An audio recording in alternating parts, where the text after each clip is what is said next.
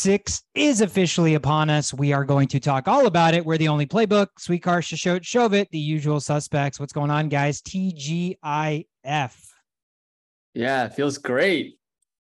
Finally. Friday episodes are so much better than the Tuesday episodes, just knowing that it's Friday and football's closer and jobs are done for the week unless you work on Saturdays and you're important. Yeah, well, the last two Saturdays I didn't feel like this, but yeah, I got 2 days off for the first time in like 3 weeks.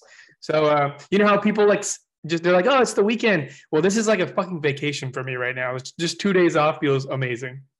Dude, that's crazy. Yeah. I just can't imagine working on weekends anymore, but maybe if inflation keeps going up, then I can't afford to not. So, maybe I'll have to find a second weekend job.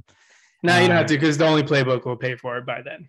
That'd be sick. That would be so sick. Nothing would make me happier. And then I could quit my job. But anyways, week 6 here, injuries galore. Let's talk about every single game and kick things off with water cooler talk.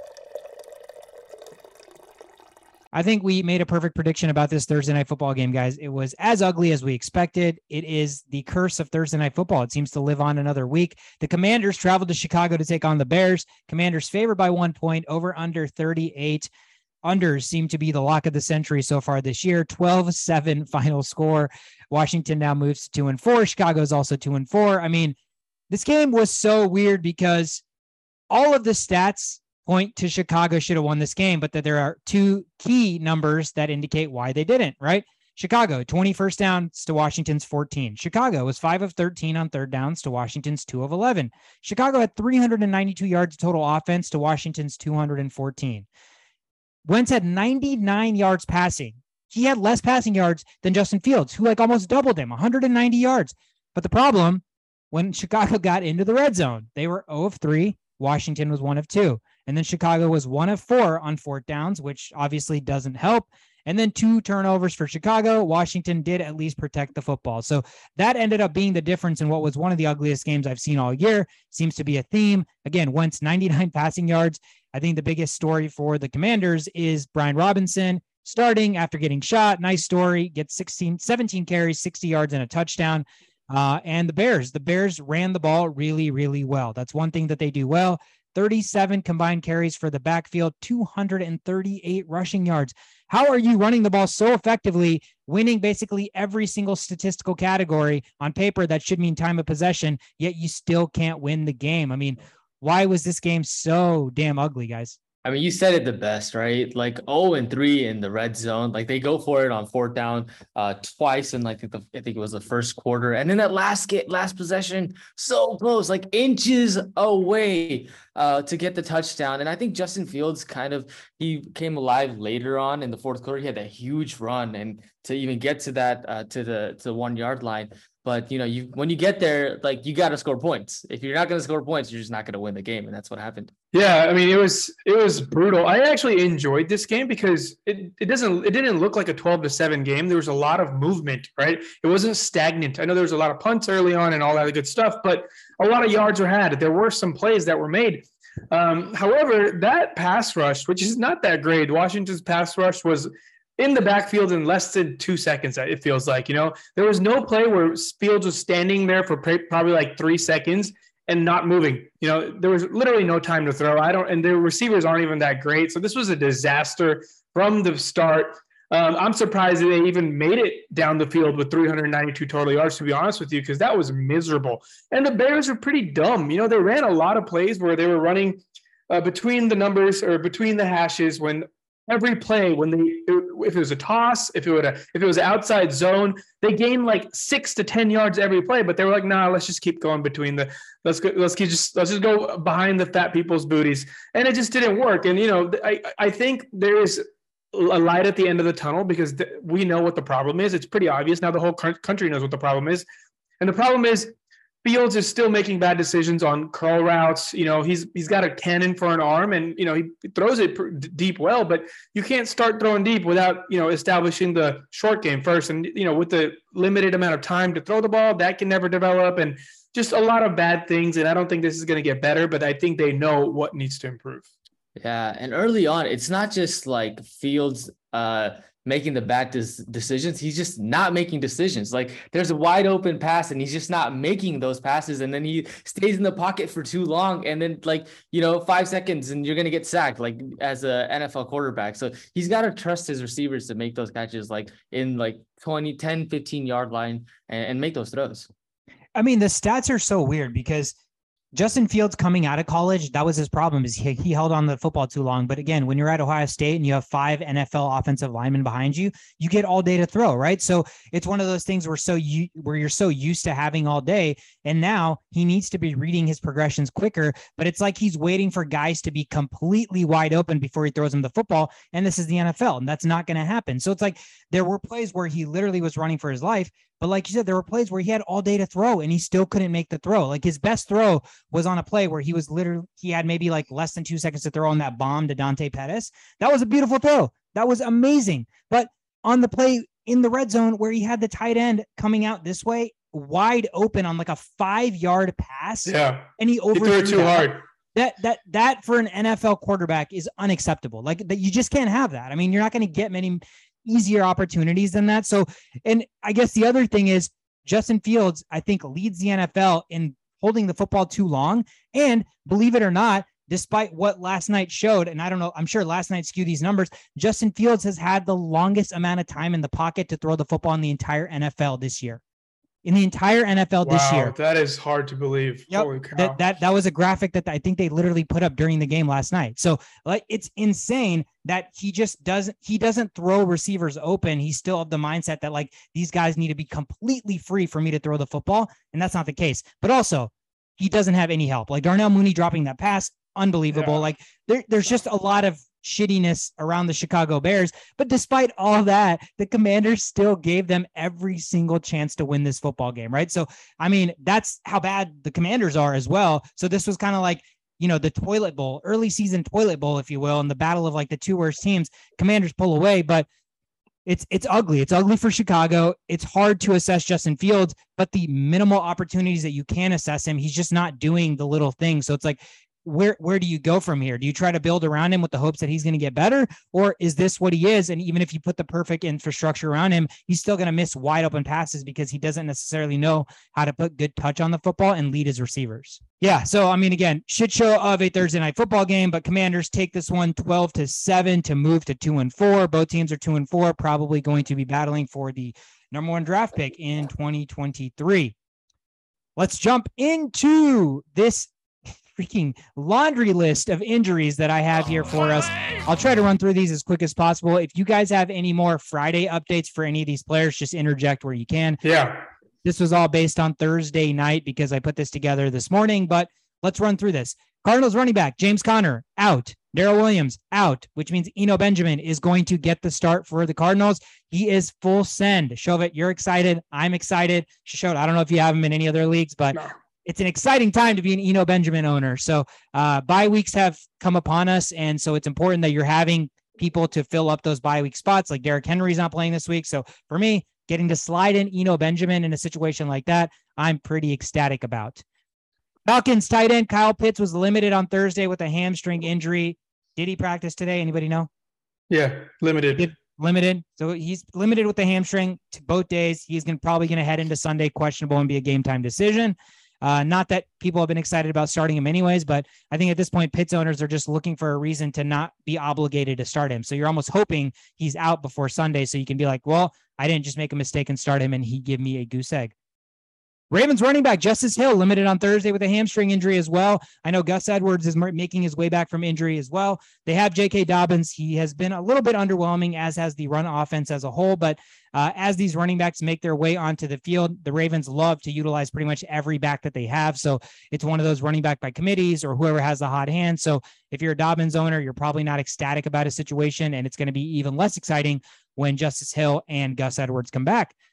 But Ravens wide receiver Rashad Bateman didn't practice on Thursday. I don't believe he practiced today, and I think he is officially listed as out for Sunday. So if he's not out, he's going to be a game time decision, but not practicing Thursday and Friday does not bode well. He is still dealing with that foot injury. Bills tight end Dawson Knox limited on Thursday with a foot and a hamstring injury. He is questionable for Sunday. Panthers quarterback Baker Mayfield didn't practice on Friday with his ankle. He is listed as doubtful, so it looks like PJ Walker is going to get the start. We talked about Justin Fields. He did re-aggravate his shoulder on his non-throwing side yesterday, so that is something to monitor heading into next week. Bengals wide receiver T. Higgins wasn't in uniform on Thursday, was limited in practice today with dealing with that ankle. He is still questionable. It is going to be a game time decision. Don't make the mistake I made. Even if he does limit his practice tomorrow and he's a game time decision, it doesn't seem like they're in a hurry to get him on the field without being 100%. So if you have good players on your bench or enough of a position at the wide receiver helm to put somebody else in, you probably just don't want to risk Higgins being lingered all day and hobbly. Bengals tight end Hayden Hurst also limited on Thursday with a groin injury. He is also questionable heading into Sunday. Broncos running back Melvin Gordon limited with a neck and a rib injury. He is questionable heading into Sunday as well. Or do they play on Monday, I think, right? Yeah, I think the Broncos play a night game. Yeah, I think the Broncos might have the Monday night game this week. So he does get the extra day of rest. It does look like he should be good to go, though. With Javonte Williams out for season, you're full sending Melvin Gordon if you have him. Their quarterback, Russell Wilson, also limited with a shoulder injury. Nathaniel Hackett did come out and say it is getting better and progressing. So barring something crazy today or tomorrow, Russ should be out there. But, I'm a Russ owner. I don't feel great about starting him, so I don't know if you should either. Colts injury situation, Jonathan Taylor was limited in practice on Thursday, which was yesterday. I don't know if he practiced. More than likely, he's probably limited today, still dealing with that ankle injury. Their running back situation's a little bit interesting with Nyheim Hines also dealing with the concussion that he had last week. So you're looking at, if Jonathan Taylor can't go, probably another Lindsey Jackson day. But if Taylor can go, he does have a decent matchup. Chargers wide receiver Keenan Allen limited on Thursday, finally back on the practice field, but it is that hamstring. Keenan Allen and his hamstring, man. Until he logs full practice or they are confident and they remove the injury designation from him Sunday. Why do people even draft him anymore? Why do people even draft him? How many times does this have to happen for you to understand that you're fucking up if you're drafting Keenan Allen? He's one of the most injury prone players out there because he injures same thing every year. It's his hamstring, right? So when you're re-aggregating the same injury, you know that it's an injury prone receiver and it's not like fluky or unlucky. So yeah, I mean, it's unfortunate for them. They really need him back, especially playing against Denver this week with the secondary that they have. But he is still listed as questionable. So be on the lookout to see if he gets to play. Rams, Cooper Kupp and Tyler Higbee, both limited with ankle and foot injuries. They are questionable heading into Sunday. Still expect them to play barring something crazy. Dolphins running back Raheem Mostert was limited to practice on Thursday, dealing with his knee injury as well. I know, Shovit, you're waiting to hear news about that to see if you can deploy Chase Edmonds finally, but it is interesting because Myles Gaskin still got some carries, I believe, last week when Mostert went out. So I think they feel what we feel, and it's that Edmonds is more of a gadget or a third down player, and they don't want to use him on first and second downs. Yeah, I think Raheem Mostert said he was going to play, but this is him saying it. So official news hasn't come out. Yeah. You know how much players, what they say, how much stock you put into what players actually say about their own injuries. Facts. Patriots dealing with injuries at every position. Mac Jones, quarterback, running back Damian Harris, and wide receiver Jacoby Myers, all limited in practice on Thursday. Ankle, hamstring, and knee injuries, all probably questionable. More than likely, it's probably going to be Bailey Zappi again at the helm. Ramondre Stevenson looks fantastic, and this is such a juicy matchup for the Patriots. So I think if you're a Stevenson owner, you're hoping they rest Harris for another week. Jacoby Myers has been probably the lone bright spot on the receiving core. So maybe in deeper leagues, you're starting him as a flex, but he is limited. So that's something to monitor. Saints wide receivers, Michael Thomas and Jarvis Landry didn't practice on Friday, dealing with the ankle and the foot injury. Chris Olave with the concussion was limited. Saints also have a quarterback that's injured, Jameis Winston. He was limited on Thursday with the back and ankle injury. He is still questionable. I don't know if any of those guys practiced to the full potential on Friday or anything there. Yeah, so Thomas and Landry are both designated as out, and I believe Andy Dalton will get the start for Jameis Winston. Okay. And Olave is not sure on Olave yet. Yeah, concussion protocol 50-50, probably monitor heading into Sunday at game time. Giants running back Saquon was limited, and Golladay and Tony didn't practice. Wan'Dale Robinson was limited, so their weapons are all bruised and busted up. I think Saquon more than likely will play. I think Golladay and Tony have officially been ruled out, and Wan'Dale Robinson is questionable heading into Sunday. I think we might see Wan'Dale Robinson for the first time this week. That'd be nice. Excited to see what he can do. Steelers tight end Pat Freiermuth is officially out, I believe, right? With the concussion. He did not pass concussion protocol, or maybe he did, and they're just being careful because of all the other concussions going on in the NFL. But nonetheless, he is going to be out on Sunday. Seahawks wide receiver Tyler Lockett limited with the hamstring injury. He's another guy that has this hamstring stuff that tends to linger on for him. Something to monitor. He has been a nice surprise with Geno at the helm. I think he's going to updates on him. I think he's going to. There's like an 80% chance he'll play. Okay. So that's probably good news for them. And then Bucks wide receivers. Godwin rested on Thursday. I don't know if he practiced today. Julio didn't practice on Thursday, and Russell Gage was limited. So their receiving core is dealing with some injuries. Godwin looks like he'll play. It was just a rest day since he was dealing with an injury all offseason. And Cameron Brate was a full participant. So it looks like Brate will be back. Brady should get at least somewhat of his weapons back for Sunday. Any other injuries that I did not highlight? Yeah, Chris Olave was a full participant at practice, so I think the concussion stuff is over. And then Minkah Fitzpatrick is out this game. So when it rains, it pours. Yeah.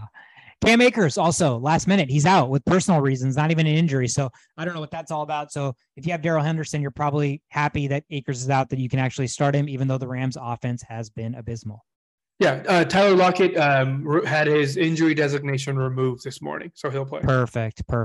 Good for Lockett. Good for Geno. Hoping they can continue the charge. That's it for injuries, guys. Let's jump into the rundown. Real quick, highlight the 4 teams that are on bye this week: the Detroit Lions, the Houston Texans, the Vegas Raiders, and the Tennessee Titans. So bye weeks have officially started, which means managers are going to have to manage their teams a little bit better. And let's kick things off with the first game on Sunday. The 49ers are traveling to Atlanta to take on the Falcons. 49ers come into this game 5-point favorites, over under sitting at 44.5. This game's pretty simple. It's going to be battle of the 49ers run defense, which has been extremely stout against this Falcons run offense without Cordero Patterson. The problem with the 49ers is they're dealing with injuries to Nick Bosa, Eric Armstead, and their cornerback Jason Verrett. They're all hurt and they're all dealing with injuries. So that's going to significantly hinder that defense, as that is an defensive end / linebacker, a defensive tackle, and their cornerback. So basically all different positions are dealing with lingering injuries there. Jimmy G may not be a bad streaming option. Obviously, the Falcons defense is nothing special. I think in terms of fantasy outlook, you're probably starting Jeff Wilson with full confidence, even though Tevin Coleman's been a nice compliment since he's been back. But I still expect, with how well Wilson's running, there's no reason why he should not still get the workload that he's seen the past couple of weeks. Deebo Samuel, you're probably still starting. And honestly, guys, this might be George Kittle's best matchup of the season thus far. So if you have George Kittle, are you starting him this week? I have never had George Kittle. Just never had the opportunity to have him in his good days. I've stayed away from him in his bad days. So, but yeah, it's kind of like the Kyle Pitts situation. Like, I'm going to go to my grave with Kyle Pitts. I'm just going to, at least until maybe week eight, because there's a lot of things that you can blame on these people, but there's a lot of things we understand why it's happening as well. So until that's clarified, until you hear it from the coaches itself that, I'm just going to use Kittle as a blocker, or like, I'm just going to, we're not going to throw to Kyle Pitts. Until I hear those words or see them for a long period of time without these injuries being a part of the reason, then you're probably going to start him, because, what else is your option? Do you go with the upside of Kittle, or do you go with the floor of a Gerald Everett, right? So it's like, it's up to you to decide. And it depends on your team. It depends on who you're playing this week. If you're playing against the number 1 guy in the league and you're ranked 9, you might want to start Kittle, buddy. But if you're like hanging out first place with a bunch of solid weapons and you're playing against fucking like Ayushas of the leagues that are just full of Fugazis, then you start Gerald Everett, because you can at least solidify those 6 points. So that's how I would approach this situation.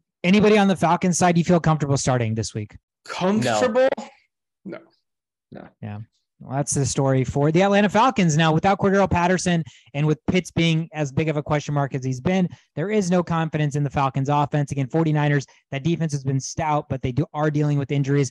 I do still expect a good offensive performance from pretty much everybody on San Francisco. Yeah, I'm a little shocked that San Francisco is only favored by 5 points. Falcons are at home, but this is going to be I don't know. So yeah, you're right. The line is a little bit sus. I mean, if you're probably feeling pretty confident taking the 49ers. I wonder if it just has to do with the fact that they're dealing with defensive injuries. Okay. All right. Next game up, we got the Patriots going to Cleveland. Cleveland's favored by 2.5. When was the last time you saw that? Over-under's at 43. And I'm just going to go ahead and go with the under here.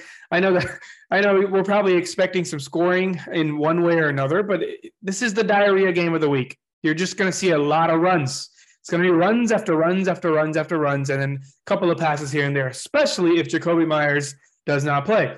He's someone I've been kind of keeping an eye on because nobody wants him. He's been lingering around the free agency, and he was injured for the last 2 games prior to the most recent game. He had 13 targets, and then he was out 2 games and he had 8 targets.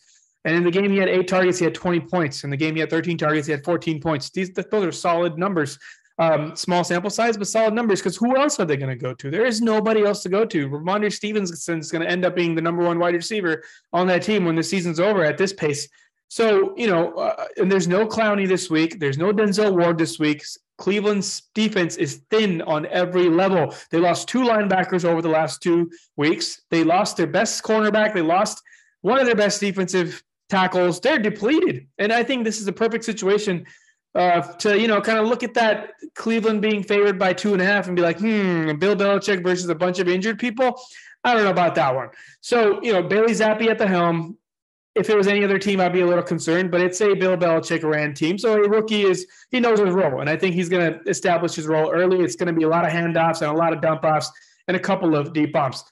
But by the way, Mac Jones is still a game time decision. So we cannot rule that out exactly. I don't think he's going to play just because Bailey Zappi probably, went over the game script for this whole week, and it's already going to be Saturday tomorrow. I'm not sure if you can kind of throw in Mac Jones. It's not like he's a veteran. He was a rookie last year. So it's, he's still going to have to adjust to that kind of stuff. So I expect Bailey Zappi to play. And if Mac Jones plays, hats off to him. And last thing I want to mention is this may be a sneaky kicker game because who's going to score, right? Patriots have a pretty good defense this year. Nothing to stand out on paper, but they create turnovers. They've had some defensive touchdowns. And if for some reason they're able to hold this running team, the running teams are always easier to hold than passing teams. But if for some reason we're at a lot of 4th downs this game, I have no doubt the Browns are going to move the ball, but I am not certain that they're going to score every drive. So that means kickers galore. Patriots, what are their weapons? Literally nobody. Maybe Stevenson gets another 160-yard game, sets the team up for a lot of field goal opportunities. I expect a lot of field goals this game. I am not going to play any of these field goal kickers because there's a lot of better kickers out there. But, if you're in that area where you had Butker and now you don't have him and now you're deciding what to do, barring the weather, I would pick a kicker from one of these 2 teams and see what happens. You think we're going to see a 3 passes or less 2.0 game because it's Bailey Zappi and all they need to do is run. So Mac Jones throwing 3 passes, Bailey Zappi throws 2. He's like, I'm going to one-up you, man. 2 passes and a dub. Yeah, the weather would have to be pretty freaking crazy for that one. Yeah, let's hope not, because I'm playing against Ramondre and I don't need him going off. No. Nice. I love a good kicker insight. I guess, that's why you listen to Only Play. That was awesome. All right, next up, we've got the New York Jets traveling to Green Bay, Lambeau Field to play against the Packers. The Green Bay is favored by 7.5 points. The over-under is 45.5. And believe it or not, Jets, if they win, it's their first 3-game winning streak since 2019. So that was the first year Adam Gase that they did that. So if they pull it off, that'd be impressive. Packers, they allow 126.4 rushing yards per game. So expect some Michael Carter, Breece Hall action early on for them to try to set the tempo to beat these Packers. They've got an uphill battle. I don't think the Packers will lose this game. They're at home. Last couple of days, last 3 all the home games this year, they've won by more than 10 points. So it's going to be tough for the Jets to win this game. But, like I said, here's the things to watch. Breece Hall needs to have a solid game. He had 197 yards last week, 97 from the ground on 18 carries. So more of that. Jets defense will have to, just play well against this Packers wide receiver core. Who's going to stand out here, right? For Jets defense on paper, statistic-wise, looks really good, but they're playing guys like Trubisky, Pickett, Skylar Thompson, Jacoby Brissett. The one game that they had with the Bengals, Joe Burrow went off and had a solid game. So this is going to kind of be a big test for them, given how good they've been stats-wise. But I believe in A-Rod. I think that A-Rod's going to connect with his weapons, his Dobbs, his Cobb, all of those guys that they got. I think all in all, Packers run game, Aaron Rodgers, the team as a whole is going to come out on top against this New York Jets. Next up, we have the Jacksonville Jaguars traveling to Indianapolis to take on the Colts. Colts at home, favored by 2, over under sitting at 42. These are 2 teams I look at 6 weeks into the season, and I have absolutely no idea what I'm going to get. These, I think it's interesting because Doug Peterson came out and said that they need to get Christian Kirk more involved. Like he's like, he deserves 9 to 11 targets a game after, the amazing start that he had. I think the last couple of weeks, it's not even his fault. He hasn't had good games. He just hasn't even garnered very many targets. And it's not like they played tough opponents. They played the Texans last week. So something's got to give with that offense. So I'm looking at maybe a heavy dose of Christian Kirk as something to watch for. ETN has started to get a little bit more involved in the backfield. So it's kind of shifted with Robinson to more of a 50-50 split. I don't know if that's going to continue, but I think they're in a situation where they have 2 more than capable running backs. So you kind of just roll with the hot hand. And I think, on the Colts side, you're looking at Jonathan Taylor. If he plays, I'm expecting a pretty big game based on the way Dameon Pierce ran against this defense last week. But again, the Jaguars have an Achilles heel, and it's the Houston Texans for some reason. So I don't know if that's a great game plan or template to follow, but if Jonathan Taylor can't play, it's going to be tough for the Colts offense again. I mean, Matt Ryan hasn't looked great. He needs to get Michael Pittman involved, who I think you're still pretty comfortable starting. You're probably going to start ETN or Robinson if you're looking for an opportunity based on bye week situation and the fact that these are 2 running backs they love to throw the football to, right? So PPR, half point PPR should be a solid start. Christian Kirk, just based on what Doug Peterson said, you're probably a little bit more excited to start him, even though his last couple of weeks don't dictate an automatic start. And I think, as much as I hate to say this, Evan Ingram has become a pretty consistent tight end. So he's got a floor of probably 5 points or so. So, there are tight ends who are giving you goose eggs, 1 point, 2 points, whatever. So as bad as Evan Ingram's hands are, he gets enough targets that he can put up, somewhat respectable tight end numbers. So again, I have no idea which way this game is going to go. I've liked what I've seen from the Jaguars in a couple of weeks, and then they laid that dead against Houston. The Colts always play tough at home, but without Jonathan Taylor, with how Matt Ryan's looked, I really don't have a lean in this game. Yeah, a couple of things I want to add. I don't think the Jaguars are who I bet $50 to win the Super Bowl for $4,000 or whatever that was.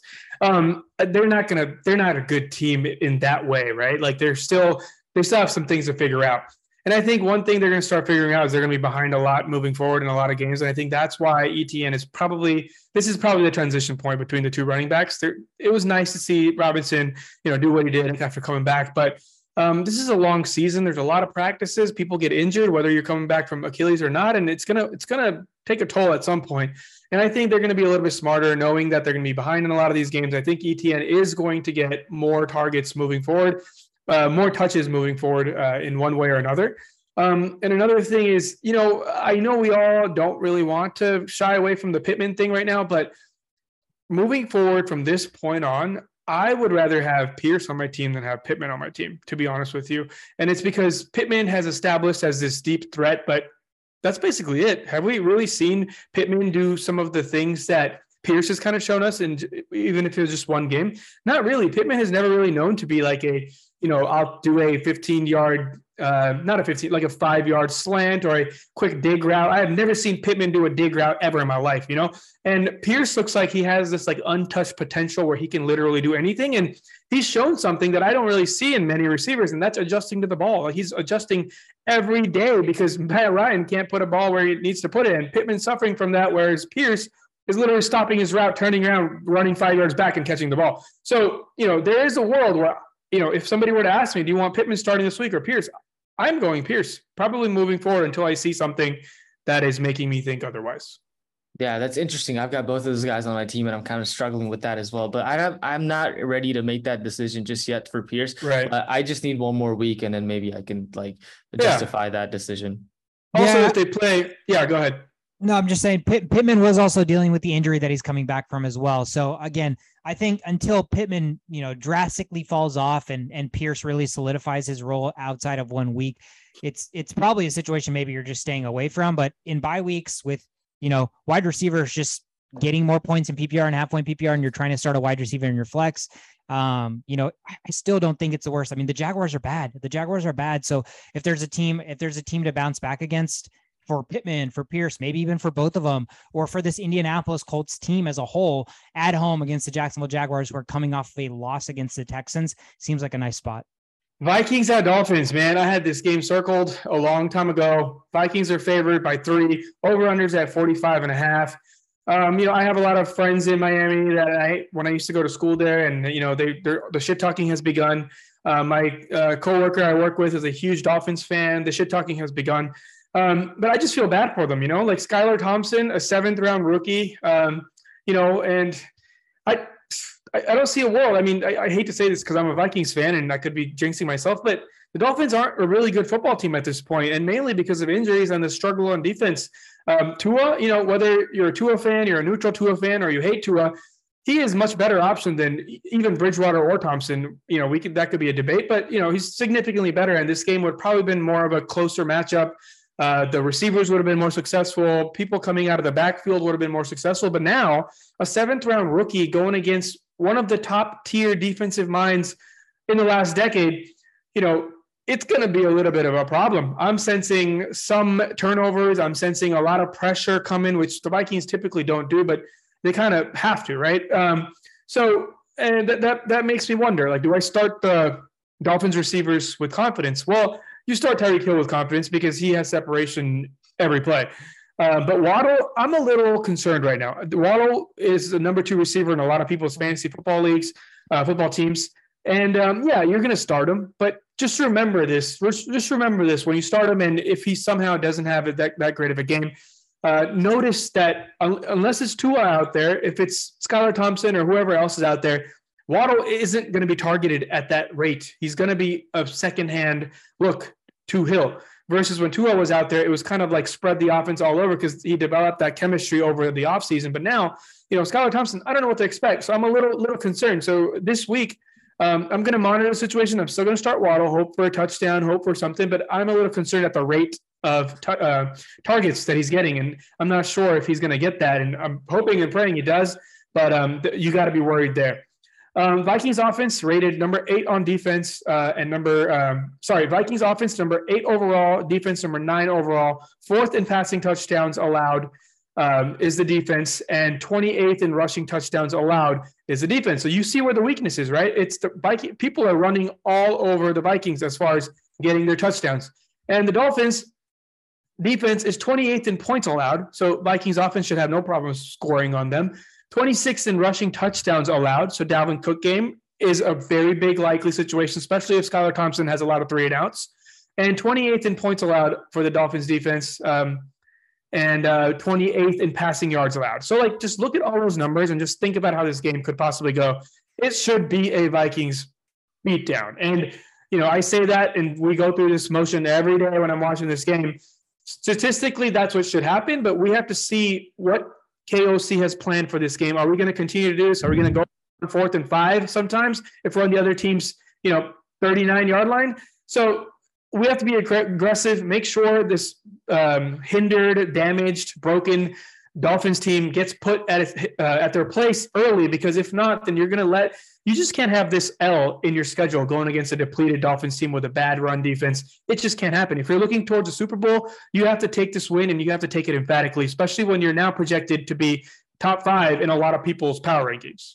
Yeah, I mean, the fear with the Vikings is always their defense. And obviously the quarterback plays a huge role in this, and 7th-round rookie quarterback should never be a cause for concern. But if Mike McDaniel, who is a mastermind, develops an offensive scheme or offensive basically a game plan that's going to be short throws to Hill and Waddle and let them create in space, then this is a whole different ballgame, because our secondary sucks outside of Cam Dantzler, I guess. So I think there's still a fear as a Viking fan and as a fan that knows that their defense is bad, that even though Thompson will not have the throwing capabilities of Tua deep or making these nice throws across the middle, if they're throwing screen passes to Hill and Waddle, I'm still concerned about our tackling ability and about our defense as a whole. So yeah, like you said, it's got to be a situation where we go up early and we lay the foot down. But what's historically happened is, even if we go up early, like the Bears against us, they start to claw back and it ends up somehow being a 1-score game. So yeah, I mean, it's stupid from a neutral fan perspective to think that this game is going to go any different than the Vikings winning this football game. So I think that's just the Viking bias within me that's saying that, something could still happen, Cooper Rush last year, et cetera. But I think, like you said, as long as we come to play, we take the lead, we put the pressure on a 7th-round rookie quarterback, there's no way he should beat us. Yeah. One last thing. I mean, if the under hits, I think we lose. If the over hits, we win, right? It's, The Vikings defense is 28th in rushing touchdowns allowed. We allow a good amount of rushing touchdowns. And that's because Well, not because, but if in the Dolphins, we're facing a Dolphins team who has Mike McDaniels, like you said, that means automatically they're going to run the ball well, one way or another. They're going to find a scheme for the short game to work. That's going to happen. So what's the Vikings' job? Stop the run game. We have to figure this out at some point, because you want to make it the NFC Championship game, you're going to stop Leonard Fournette somehow? I don't think so, right? So these are the things that have to develop now. And I think watching a struggling team, even with a mastermind on the offensive side, that is a run-first person, if we can take advantage of these situations while people are depleted and beat these kind of masterminds, then it bodes well for the future. Otherwise, if you just barely win this game, then come on. Like, what is the point of a win? I understand all wins are important, and we're getting wins in every way possible, because last year it was on the other end of that spectrum, right? Losing every game in every way possible. So I'm happy for the wins, but at what point am I going to be confident enough to say this is a good football team? I cannot say that at this point. Awesome. That brings up to our next game. The Cincinnati Bengals will travel to New Orleans to face against the Saints. The Cincinnati is favored by 2 points. Over under is 43 points here. So Joe Burrow is going back to Louisiana, where he played, where his alma mater LSU was. Some things to note here: safety Von Bell, defensive end Trey Henderson, and Eli Apple were all former Saints. So they're going to want to bring the heat against their former team. Should be exciting game to watch. The Saints are coming off a huge victory. Bengals are coming off a loss against the Ravens.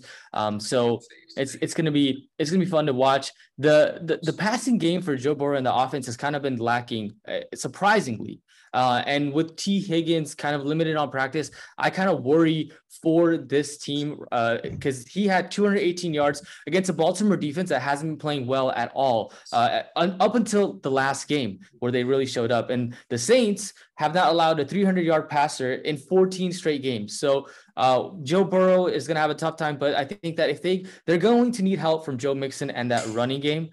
So Joe Mixon averaged 5.6 yards per game last week, right? So they're going to need that help and help from the offensive line as well. That's going to allow Joe Mixon a lot of his yard that average is high because of breaking tackles. So we need to see more of that from Joe Mixon to just help out Joe Burrow. The Bengals defense on paper looks good, but they allow a lot of big plays. They need to continue playing well throughout the full course of the game, especially with, I think the Saints have a pretty good, like a weird offense, right? You got Taysom Hill, you got Chris Olave, you got Kamara. It works and they get points. So they're going to need to be able to stop that. All in all, I think that, it's really hard to go with the Bengals here, but I am going to lean Bengals just because Ja'Marr Chase, Joe Burrow, Mixon, like how do you not win games with those three? And then add in T. Higgins and Boyd, and like that should be enough. But I think the Saints defense might say otherwise, but I'm leaning Bengals, but I'm worried about that. We're expecting, when's Ja'Marr Chase's breakout game going to be? Has he had a good game all year? Like the first game. Oh, first game was season. That was because they were desperate and they were behind against the Steelers late in the game. Yeah. So, and against the Steelers of all teams. So it's like, he has yet to have a big game against a big opponent. Chase will feast. I'm taking the Bengals -2 with no Marshawn Lattimore. Give me the Bengals. Yeah. There's too much firepower here. And what's funny is I was looking through these games earlier this week and I was like, this is a Bengals dub. And I look at my opponent who's starting the Saints defense against the Bengals right now. And I'm like, this is going to be a fun game to watch for me. I'm playing against Joe Burrow and Mixon, so that'll be fun. Yikes. That takes us to the Giants, who are hosting the Baltimore Ravens here. Giants, the surprise team of the season, 4-1 at home this week, getting no respect from Vegas. Home team 4-1, 5.5-point underdogs to the Ravens coming in. Over under sitting at 45. The Achilles heel for the Giants has been their run defense. They are not ideal. They're allowing 131 yards per game on the ground. So are we expecting a big game finally from Lamar on the ground with maybe Dobbins having a breakout game? They have some running backs coming back from injury, so I expect a heavy dose of read option and running the football against this Giants team. Control that clock. There's no reason to put Saquon Barkley on the field if you don't have to. And what's interesting to note is Vegas understands one thing. Per PFF, the strength of schedule so far this year, the Ravens have had the 7th hardest strength of schedule, and the Giants have had the 24th hardest. So basically a really easy schedule. So that 4-1, that looks good on paper. If you have to dig into those numbers a little bit, it is slightly skewed. So, I think the interesting thing here is the Giants have built themselves a little bit of a buffer in a tough division with the Eagles already starting out 5-0. So they can afford to lose some football games. Obviously, you never want to lose a football game, but this looks like an ideal spot for the Ravens to bounce back. Lamar, you're deploying. I mean, I'm not starting Dobbins just based on my lineup, but I think you can feel better about starting Dobbins against the Giants than you have, at least in the last couple of weeks. Andrews full send. And then, I think maybe Daniel Jones might be a nice streaming option again this week because he runs the football and uses his legs. So there is a floor to be had. Obviously Saquon's a no-brainer, and there is nobody else on the weapons on the Giants side that you feel confident starting because half of them are hurt. So I think the Ravens should take this football game. I think the Giants are going to be kind of coming back to earth after a big steal of a victory in London against the Packers. This is a big letdown spot where the Ravens win this game. Absolutely. Speaking of letdowns, I don't think the Bucs are going to have one this week. As much as I dislike the Bucs because they're in the Vikings conference, Bucs face the Steelers this week. Bucs are favored by 9, over-unders at 45, and I have a feeling the Bucs could just score 45 by themselves. Steelers are 30th in pass yards allowed, 28th in rush yards allowed, 30th in points on offense, and 32nd in passing touchdowns. Show it. How do you fix this? What do you do? It's just going to have to be some Kenny magic. All right. I like the sound of that. Kenny Pickett's going against the number 3 passing yards allowed team. So, they barely allow any passing yards. Number 6 in defensive points allowed and yards, and 7th in rushing touchdowns allowed. So Najee Harris, I'm really uncomfortable right now with Najee Harris. And, I'm looking around in the waiver wire. I mean, I don't have Najee Harris, but I'm looking at other people's teams with Najee Harris, and I'm like, that's my life. That's what I do. I play fantasy with other people's teams too sometimes. But I'm like, if I had your team, I am putting Najee Harris on the bench immediately, especially for the next 3 weeks. He could rumble into the end zone. You can get a PI with Pickens and all this kind of stuff, but what's likely to happen? And, that's how you play fantasy football, is what's most likely to happen. And looking at, after giving you all these statistics I just gave about how much the Steelers are struggling on offense and defense, and how confident the Bucs have been on offense with their strategy, and on their defensive side, they're number 7th in touchdowns allowed. It's just too much firepower for a guy like Pickett, who's just waddling into his 3rd game ever, right? So it's like, yeah, there's not much here. Deontay, probably just from a volume standpoint, is the only person truly startable on the Steelers side, because I suspect Buccaneers will score quite a bit. Later in the game, they may control the clock, but early in the game, Tom Brady does not like to do that. Although he has been doing that lately, I think he's going to take advantage of this defense and kind of, get back to his groove. And I think that gives Deontay a good outlook for a lot of targets, because they're going to be behind pretty much the whole game. And outside of that, I hope, Shobit, you get to enjoy this game as much as you can, because, it's not looking pretty at this point. And after I asked you what the options are, how they can possibly win this game, your reaction pretty much answered that. I mean, you're playing against an elite Tampa Bay Buccaneers defense, right? And you got Tom Brady, and his weapons are out there, and they're kind of getting things, started finally. So in week 5. So it's going to be a tough matchup, but it doesn't matter, right? We just need to get some reps out there. The defense needs to just play better. We're not going to light up the scoreboard, but just go out there, get familiar with this offensive scheme, and just get the reps in. That's all I want. And then, Deontay Johnson, I went out and grabbed him. I traded Gabe Davis for Deontay Johnson, because the Steelers are going to be down. And I'm like, I don't want the home run, maybe ifs on three catches. I want consistency. And you don't want 30 points. Interesting. 30 points one game and 3 points another game. What am I going to do with that? Right. Based on an injured player though. I'm not sure if you'll see 3 points for the rest of the season. Think about it like this: a player as the second wide receiver on arguably the number 1 passing offense in the NFL. Number two, sure, whatever. Or a player on a team with small hands.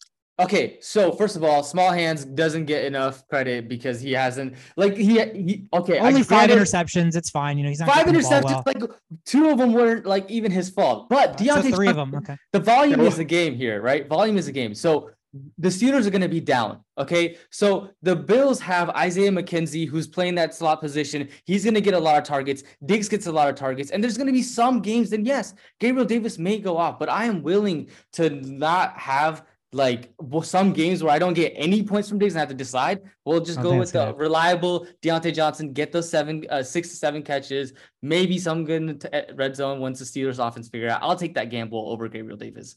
It's a bold strategy. Hold on. Last thing I want to say on that game is there's no stock in Najee removing the steel thing from his shoe to make him better, because I'm still on the Najee train. Like, yeah, he looks bad, but it's not Najee that's bad. The offense is abysmal. The offensive line sucks. So yeah, Jaylen Warren's outperforming him, right? I think we see this a lot where a backup that's spelling the starter gets better opportunities because the defense cares less when the backup is in the game. So I'm still on the Najee train. I think you can buy him at an extremely low. Based on show, but I could probably give him like Dallas Goedert and he'd give me Najee Harris. So I would still buy Najee Harris because he's sucked so bad that there's like, if you're putting stock in Deontay Johnson, if you're putting stock in Deontay Johnson on this offense with Kenny Pickett throwing the football, then there's no reason that there should not still be stock in Najee Harris, because all those passes that don't go downfield are probably going to get dumped off to Najee, especially with Freiermuth out now too. Yeah, that makes sense. But it's like based on the last 2 games, Kenny Pickett doesn't really dump the ball off. He tries to evade the pocket. So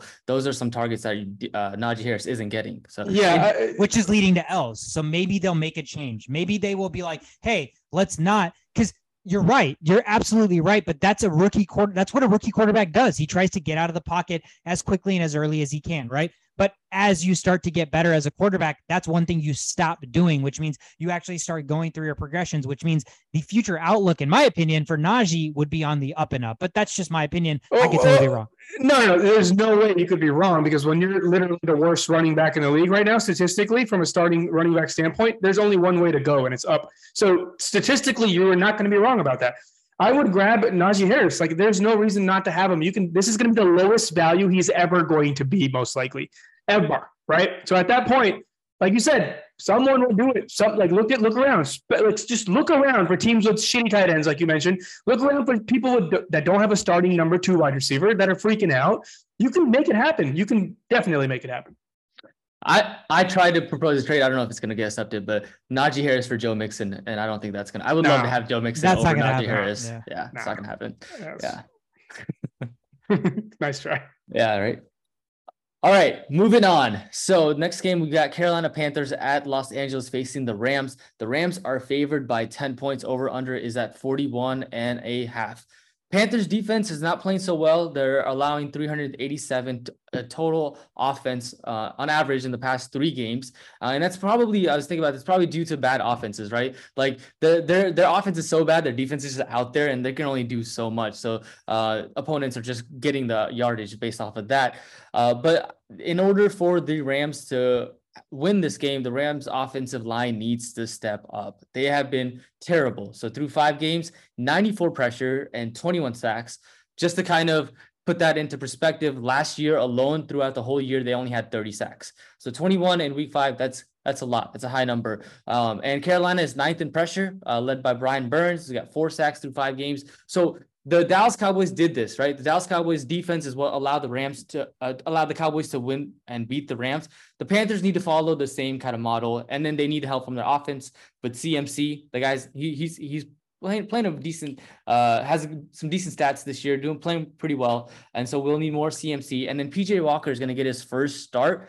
And he's the kind of guy that, like, there's been 2 games last year where he was looked pretty good. And then all the other games, he didn't look so well. So he's going to have to have a good game, utilize DJ Moore, utilize Laviska Shenault and his weapons and Robbie Anderson and CMC in order to come up with the win. But it starts from the trenches. It starts from the defense stepping up. Panthers defense needs to step up in order to beat the Rams, or else they won't have a shot. I'm looking at another under 41.5 seems really interesting in this game, just because the offenses don't seem to want to score. The only difference I'll add to the comparison of like the Cowboys last week is Cooper Rush. The one thing he was doing really well is protecting the football. And I don't have that same confidence in PJ Walker. And so I'm actually starting the Rams defense in my other league against the Panthers. I don't know if you guys have any thoughts on that. Yeah, no, I think that's a great start. I started the Rams defense with the first 4 weeks and I got nothing out of them, even during good matchups. So I kind of jumped ship there, and now I'm starting Jaguars defense, which is not much better, but I feel like that's still better than the Rams defense. There's a lot of good names on the Rams defense. Like I have, Bobby Wagner on the IDP league, and there's a lot of people that you expect to do what they do. But football is not a three-man sport. Football, the wins and losses is a cumulative effort. And there is no cumulative effort on the Rams defense. There's a lot of lackluster performance from anybody not named the top three players that you guys already know who I'm going to mention. So I really hope for the Rams' sake, to be honest with you, that they can take advantage of the situation, because if for some reason they lose this game, oh my God, the season's over. Might as well just give up, because again, you win the Super Bowl, you have this firepower of a throwing offense that's getting demolished because your offensive line sucks and your defense is not performing to the level that took you to the Super Bowl. The defense is actually playing pretty bad. So if you can't take advantage of this situation, then at this point, the Rams is just a name. And now we need to kind of look at them as like a second tier team, like a middle of the pack team, and not who we think they are when we think of the Rams. So this is my last chance that I'm giving the Rams. Do something that's not Cooper Kupp-like. Let's see if anybody wants to play or wants to win that's not named Cooper Kupp. And then we'll bring you back up to the top 33% of the league and not in the middle of the pack, which is where I'm putting you now. Yeah. But going back to the defenses, I think it's going to be really hard not to fade PJ Walker. Yeah, I think that starting the Rams defense is more a predicament of the Panthers offense and a backup quarterback who played in the XFL or whatever. Was it XFL or CFL? I can't remember. But XFL. Yeah, XFL. So it's more so of like, we haven't seen anything from the Panthers offense outside of CMC. So he can still get a touchdown and the Rams can still have a decent fantasy day, but we will see. That takes us to Seattle, another team that is in the same division as the Rams. They are going to be hosting the Arizona Cardinals this week. Cardinals on the road, -2.5 point favorites. Cardinals are ugly and Geno's been hot. So that line is interesting. Over under 50.5. How long can this Geno Show Smith last, man? Geno Smith show. Did I say Geno Show Smith? Geno Smith show. How long can this Geno Smith show last? I mean, it's been a great story. It's one of those things where like, you're just waiting for the shoe to drop and you're like, oh, okay, that's where it is. And so every week that he doesn't do that, it's just more and more weeks that you're proved wrong, but I still can't buy into it. So I don't know if I'm alone. I don't know if other people have fully bought into Geno Smith, but I'm personally still not bought in yet. I'm still waiting for the shoe to drop. But again, they get a decent matchup here with the Cardinals, who have been bad. The only, kind of the light that's shining for Arizona is Seattle's allowing 170 rushing yards a game. So Benjamin Day and Kyler Murray Day should be feasting this week. Hollywood Brown hopefully has another good game. They are only 1 week removed from getting DeAndre Hopkins back. So I think this is another interesting one. There is a strength of schedule disparity. Arizona's had the 9th hardest schedule thus far, and Geno Smith's cooking with the 25th ranked strength of schedule so far this year. So they've had it pretty easy. Arizona's had it rough, but that doesn't excuse kind of the lackluster offensive performance from Arizona thus far. Let's just see if this is a good matchup where they can control the clock, they can run the football, Kyler can be in good read option situations, and they can throw enough to Ertz and Hollywood to get the job done. But in terms of starting, this might be a great fantasy game for pretty much everybody that you have. Kyler Murray, you're starting. Geno Smith, you're probably starting. Benjamin, you're starting. Ken Walker, you're starting. Hollywood Brown, you're starting. Lockett and DK, you're probably starting. And Zach Ertz, you're starting. So, I mean, that's pretty much, that's the entire offense for both teams, basically. So this should be a good offensive day, or statistically a good day for fantasy teams. Bills at Chiefs, man, that just brings music to my ears. That's like, I would rather watch Bills at Chiefs every single week than literally watch any other team. And I'm including my team in that. Bills at Chiefs just sounds so great. Bills are favored by 2.5 at Arrowhead. My God, the disrespect. When will they learn? Hopefully the Bills show us otherwise. Over-unders at 54. It should probably be at 74. But Chiefs offense, man, the number 2 ranked offense in total fantasy points by a offense. Number 1 in points scored. Number 1 in passing touchdowns. Number 1 in red zone touchdowns. 14th in rushing touchdowns. And that is only because of sample size. They don't have to run the ball. So why would you run the ball, right? So you can't be number 1 in passing and running. Then that means you're beating your teams like 60-10 or whatever. So great stuff from the Chiefs side. We're seeing a lot of dominance there. Chiefs defense, number 3 in rush yards allowed. So we're seeing some dominance on both sides of the field. Or teams are just throwing at will against them. Passing touchdowns, they're 30th in passing touchdowns. People may not be getting the yards allowed, but they're somehow getting in areas where they could score a lot of touchdowns against the Chiefs. The focus is there because, what we talked about earlier with the other teams we're mentioning, like the Steelers. What are you going to do? Nothing, because you're weak in all areas. However, there is an Achilles heel here. It's the pass defense. You know, the Bills are not a team you want to bring your 30th ranked passing touchdowns allowed defense. I know we're getting really nitpicky with statistics, but it matters. And, you know, like I mentioned the Bills earlier, the Bills are number 1 in fantasy points as a total offense, number 2 in total points, number 1 in pass yards, number 2 in points scored, number 2 in passing touchdowns. They're literally just alternating in all this offensive firepower category. Again, Bills at Chiefs, man, it's going to be an insanely good game. And the Bills offense, 13th in red zone touchdowns. I'm thinking because they don't make it to the red zone. They hit to score so many touchdowns from the 40-yard line. They probably don't even have enough attempts to get to the red zone. This isn't the 2-yard line. Or the 2-yard line. So, you know, this isn't efficiency statistics. These are just straight up numbers. So, you know, both teams have sort of an Achilles heel. Chiefs more than the Bills, hence the 2.5 favoritism. At least that's my explanation for why they're favored by 2.5. Bills D, points allowed, number 1. Yards allowed, number 2. Pass yards, number 4. Pass touchdowns, number 2. Rushing yards allowed, number 2. Rushing touchdowns, number 13. Again, teams don't rush against the Bills because they're behind every game. So Bills defense is solid in every aspect. Even after losing one of their star safeties, it did not matter. It mattered for a little bit because both safeties were out, but now they got one back, so it does not matter. Bills defense solid in both aspects. Bills offense solid in every aspect. Chiefs offense solid in every aspect. Chiefs defense weak in passing touchdowns, and that's what we need to focus. So what that means for fantasy players, we're going to monitor Juju Smith and MVS, okay?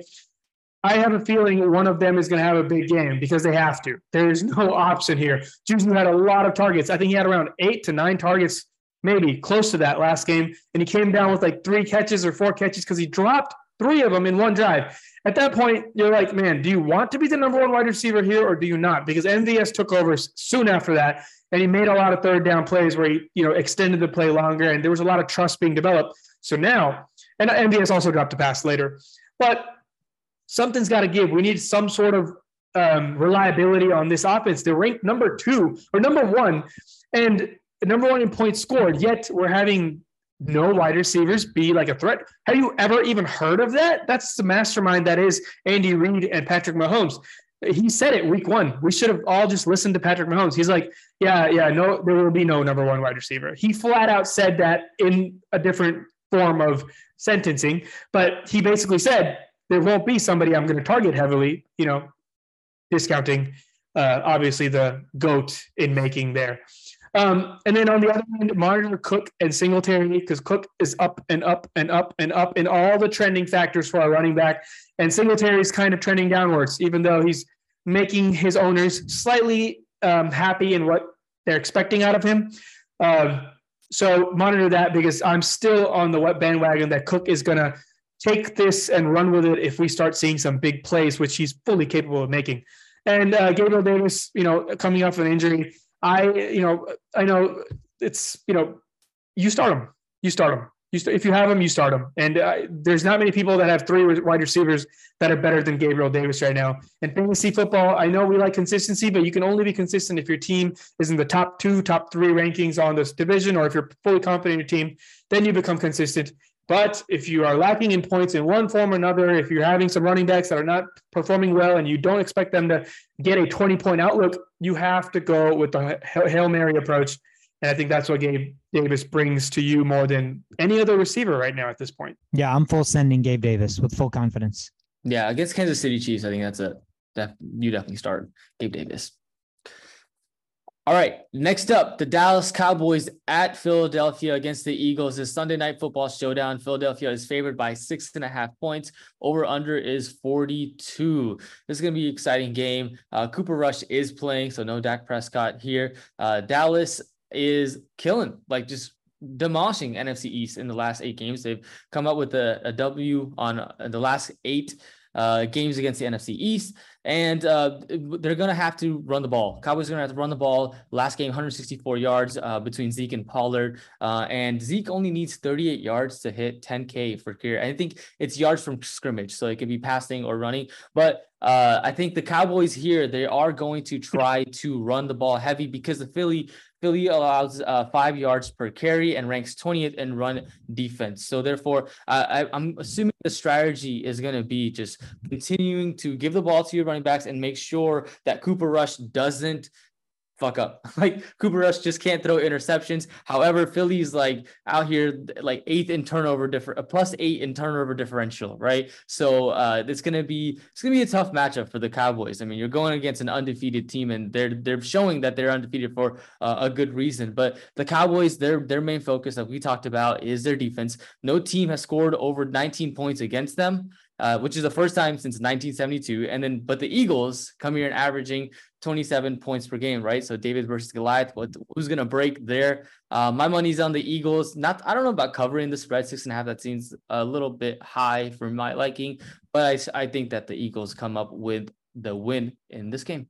Yeah, the X factor is going to be that pass rush against Jalen Hurts. Jalen Hurts is mobile and he can evade that pass rush. So is he going to be able to create plays with his legs, find guys deep once he breaks down the pass rush and gets out of the pocket? Then that entire secondary that looks so great on paper because of that pass rush becomes the Achilles heel, right? That's when Trayvon Diggs gets burned deep for like 70 yards, is when quarterback gets out of the pocket, the pass rush is not there to generate that pressure. And so that's going to be key. That's going to be key there. I think it's going to be a great matchup. Like you said, I think the points are a little high just because there's more respect needs to be given to the Cowboys defense as a whole, but 6.5 points in a divisional game. Yeah, I think that's a little bit high, but like you said, my money, if I had to bet, I think the Philadelphia Eagles should win this football game and go to 6-0. Let's end things with the Monday Night Football showdown. The Broncos, who are playing some disgusting football, traveled to Los Angeles to take on the Chargers. Chargers at home favored by 4.5 points, over under 45.5. Broncos just need to flat out score the football, guys. I mean, there's really no way to say it. They're averaging 15 points per game, and that's 31st in the NFL. And we talk about some pretty bad teams and offenses. They are worse than Pittsburgh. They are worse than Chicago. They are worse than Washington. They are worse than Houston, and they're worse than Carolina. I just named like 6 of the worst teams in the NFL, and the Broncos are scoring less points per game than those teams. So their offense has been atrocious, just absolutely atrocious. It doesn't help that this is their 4th primetime game already, so we're having to watch this atrocious offense as the single game on TV every single time. That's really annoying, but I think the running game is going to be key on both sides. Eckler, Melvin Gordon, you're probably deploying those guys with confidence. Big X factor here is, as good as the Chargers offense is, as good as Mike Williams has been this year, he's got a tough matchup. Patrick Surtain's going to be on the other end. And if Keenan Allen doesn't play to take, kind of that pressure off of Mike Williams, it could be a situation where Mike Williams has that bust game that, he is kind of a boomer bust guy, and he's had more boom than bust this year. But this is a game that, I'm a little bit worried if I'm a Mike Williams owner, which I am. So I think that Patrick Surtain is a, top tier cornerback already. And if he is going to match up against Mike Williams, look for guys like Gerald Everett. Look for guys like, is Palmer the one that got hurt or Guyton the one that got hurt? I forget.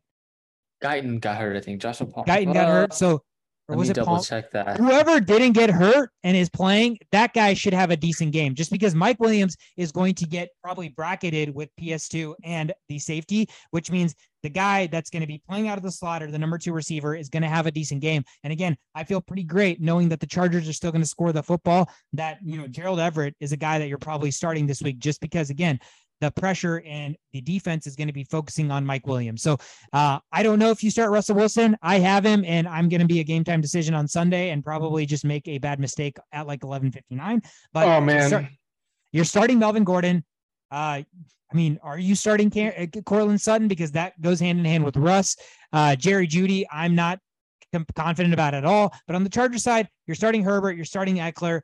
You're probably starting Mike Williams, even though he's got a tough matchup. And I think the biggest X factor of this game is going to be Gerald Everett. I'm actually dwelling the Herbert situation. But I would rather start Russell Wilson than Herbert this game if I could. Let's trade for 1 week and then we'll trade right back. We can't. We need 2 days. We should have done this on Thursday. Damn it. If only we had like a commissioner that we could just like make the trade push through. Yeah, that's so hard. Wait, why would you veto that? What's the reason to veto that? Yeah. It's just the principle. You can't get away from the principle, and I'm a huge fundamentals guy. Okay, yeah, but I would glad the Chargers defense sucks right now. It's bad. So I'm expecting a full blown Russell Wilson bounce back game, and I'm debating between Herbert and Daniel Jones right now. That's where I'm at. I don't think you should bench Herbert, but that's just me. Let me ask you. I'm not going to. Would you start Kirk Cousins or Russell Wilson this week? Kirk Cousins. I'm starting Russell Wilson. I just said I'm expecting a full-blown Russell Wilson game this game. So I mean, Kirk Cousins is not that kind of a player. He's just a game manager. He's good at it, but he's not a 30-point kind of guy. I mean, Kirk, I don't know, man. This game script, until I see they unleash the game script to like just pound, throwing it, I'm never going to pick Kirk Cousins on my fantasy team because there's a game script that doesn't favor the quarterback as far as like just 5 touchdowns a game. There's no way that's going to happen the way we play football versus, Russell Wilson has done that in the past. And if we're going to let Russell cook, and what better game than to play this depleted Chargers defense? Yeah. Russell Wilson just had that like injury or something that he did. Like he flew out to Los Angeles and got that, excuses. Yeah, whatever that was. Right? But the other thing is like you're playing against the Chargers defense. JC Jackson is probably going to be facing Cortland Sutton, so you start Sutton in terms of that. But I think that there's got to be eventually. The Broncos need to figure out this offense and like prime time. I mean, I would probably roll the dice and see what I can get from Russell Wilson. I mean, I'm already 0-5, so what's the worst that could happen? I go 0-6 with the rest. So there's nothing better available right now. If you look at the waivers, I'm sure, because I'm looking at the waivers too for my situation, and I know it sounds crazy. I'm sure Herbert's going to have a good game, but it's an understandable fear, right? Because the only person that's been doing anything is Williams, and if Williams gets blanketed by Sutton, then the probability of getting a touchdown just drops significantly. And Eckler will catch 3 touchdown passes for you. Yeah, I mean, I'm not going to bench Herbert. I'm not saying that, but this is why I'm good at this shit. Like, you have to think about things like this ahead of time, right? Like, you have to worry. If you don't worry and blindly start people, that's where you make mistakes. And I'm contemplating Herbert, which most people wouldn't even think to start. But the fear is there. And I know I'm hoping for the best. Obviously, that's why I'm going to start. I'm hoping for a 30-point game against this really good defense. But at the probability that Williams gets blanketed, just is ever going to have a 3-touchdown game? Is what if Eckler gets a handoff rather than a screen pass? Like, the fears are there, and I would much rather have Russell Wilson. I would definitely much rather have Russell Wilson this game. Let's time out. Let's make a side bet on the podcast. I think Justin Herbert has a better fantasy day than Russell Wilson. So you're telling me I want to lose money where my quarterback does well? Absolutely not. I will be happy if Herbert wins, but it's a win-win for you. It's a win-win for you. Either your fantasy quarterback does well or you win money. It's literally a win-win. I don't care about money. I am strictly here to watch Herbert succeed and tell you my fears on why Herbert. There's an iffy meter there for why I should be concerned about him. Shove it. Do you want to make a bet with me? Shove it. Do you want to make a bet with me? Do you think Russell Wilson? Okay, so you take Russell to have a better day. I take Herbert to have a better day. Yeah, I mean, I think I've given some examples of why I think Russ would have a better day. So I'll go with Russ, and then you go Herbert. All right. This is a win-win for me then, because if Russ does well, my fantasy team does well. Otherwise, I win money. So I'm gladly take that bet with you, Sean. Gladly. So what is this Russell Wilson, the thing that he got? Like, do you know more about that? It was an injection. I think it was a steroid injection. I think it's bullshit. That's what I think it is. If you really want to know what I think it is. Yeah. Because, he wasn't wincing in pain. His range of motion wasn't affected. It was like a post-game soreness, which I assume, and he tore like a part of his latissimus dorsi. It's like the really big muscle in the back, your lats. And, again, at the end of the day, like, if he was severely hurt, he would have stepped out of the game. It was a post-game kind of a thing. I think it's just Fugazi. I think it's just like, all of his sponsors are like, bro, you better tell their ass you're hurt because you're fucking losing us money right now. And he's like, all right, I think that's exactly what happened. Fugazi. Man, I hope you are right and Russ cooks, but that is going to do it for Monday Night Football, Broncos Chargers. And that's it for the rundown, guys. Let's end the episode off with Moneymaker. I'm doing it, man. I'm just going to continue to beat a dead horse and, I'm the definition of insanity because we're taking another 2-team teaser here this week. I'm going back to the well of the Green Bay Packers. They let me down against the Giants last week. There's no way they're going to go 0-2 against the New York teams and lose at home to the Jets.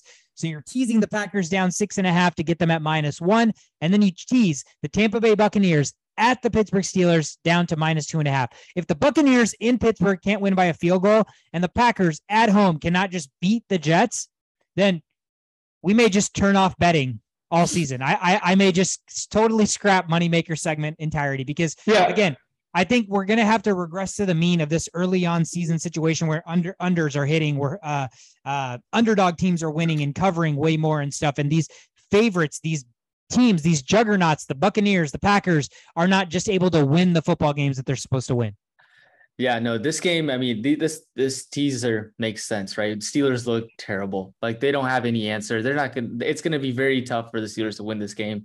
And then the Packers are coming off a loss. So assume to say that Aaron Rodgers is going to have back-to-back losses. That's going to, at home. That's tough. At home. Right. With the, winning 10 by over 10 against points in Zach every home Wilson game. Against Zach Wilson. Yeah, Zach Wilson is bad. Let me just say that out loud. Zach Wilson is bad. And he's really sneaking his way into getting these wins because their defense is pretty good. Like Sauce Gardner is literally the new Ramsey. I don't know if you guys have been watching or like paying attention, but he is really freaking good. He's probably the second best cornerback in the league, and the other guy is also a rookie. So shit's getting pretty wild as far as like changes in defensive areas of football right now. A lot of things are changing, and that one of the things is Jets defense. I just find it a little funny how Packers let you down last week in one of the teasers, and Jets kind of like were the reason you didn't get the other teaser, and then now you have them both in this new teaser. Yep. That's it. Definition of insanity, man. Definition of insanity. Just do the same thing over and over again, expecting different results. Yet I'm just going to keep losing money. So it's going to be a beautiful thing. We're taking the Packers at home in Lambeau against Zach Wilson to win by 1 point. If they win by a point, I push. So they just have to win by 2. And then the Buccaneers against literally the decimated Pittsburgh Steelers. I just got a notification. That game is officially over. It actually ended just now. You know what? I am literally upgrading this play the more I talk about it. I put it as 2 units. I'm going 5 units on this. 5 units on this teaser. Guys, I am very, very confident in this. The most confident I've been since last week. So I really hope I want the Steelers to win, but like if they it's going to be so sad because I'm going to know that you put 5 units in it. I really hope it doesn't happen, but I don't know. I don't know which way to go right now. I think this bet should cash, barring Aaron Rodgers or Tom Brady getting hurt and some kind of fugazi shit happening. This bet should hit. So that is it. We're teasing the Packers and the Bucs again. We're going back to the same fuckers that let us down with hoping for different results. 2 quarterbacks that are arguably going to be GOATs. So one already is, and one can make the case. So that's it for Moneymaker, guys. That is it for the episode. Thank you guys so much for tuning in. Follow us on Instagram, Twitter, and TikTok. If you're listening, you can listen to us on any podcast platform. If you're watching on YouTube. Hope your team wins. Hope I don't come onto this show on Tuesday with an 0-6 record. And I hope Russell Wilson outplays Justin Herbert this weekend. So that is I hope so too. 36 points and 38 points. That would be beautiful. Music to my ears. Thank you guys so much for tuning in. You guys have a great weekend.